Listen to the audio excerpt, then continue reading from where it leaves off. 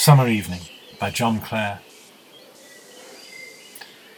The frog, half fearful, jumps across the path, and little mouse that leaves its hole at eve nimbles with timid dread beneath the swath.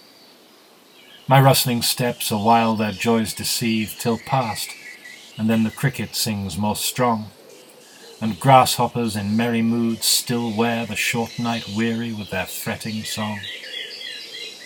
Up from behind the molehill jumps the hare, cheat of his chosen bed, and from the bank the yellowhammer flutters in short fears from off its nest hid in the grasses rank, and drops again when no more noise it hears.